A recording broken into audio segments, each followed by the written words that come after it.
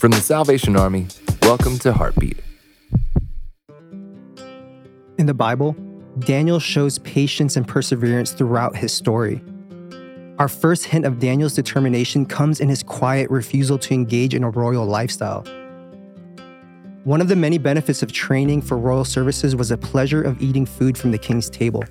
But Daniel's physical and spiritual diets were essential to his relationship with God.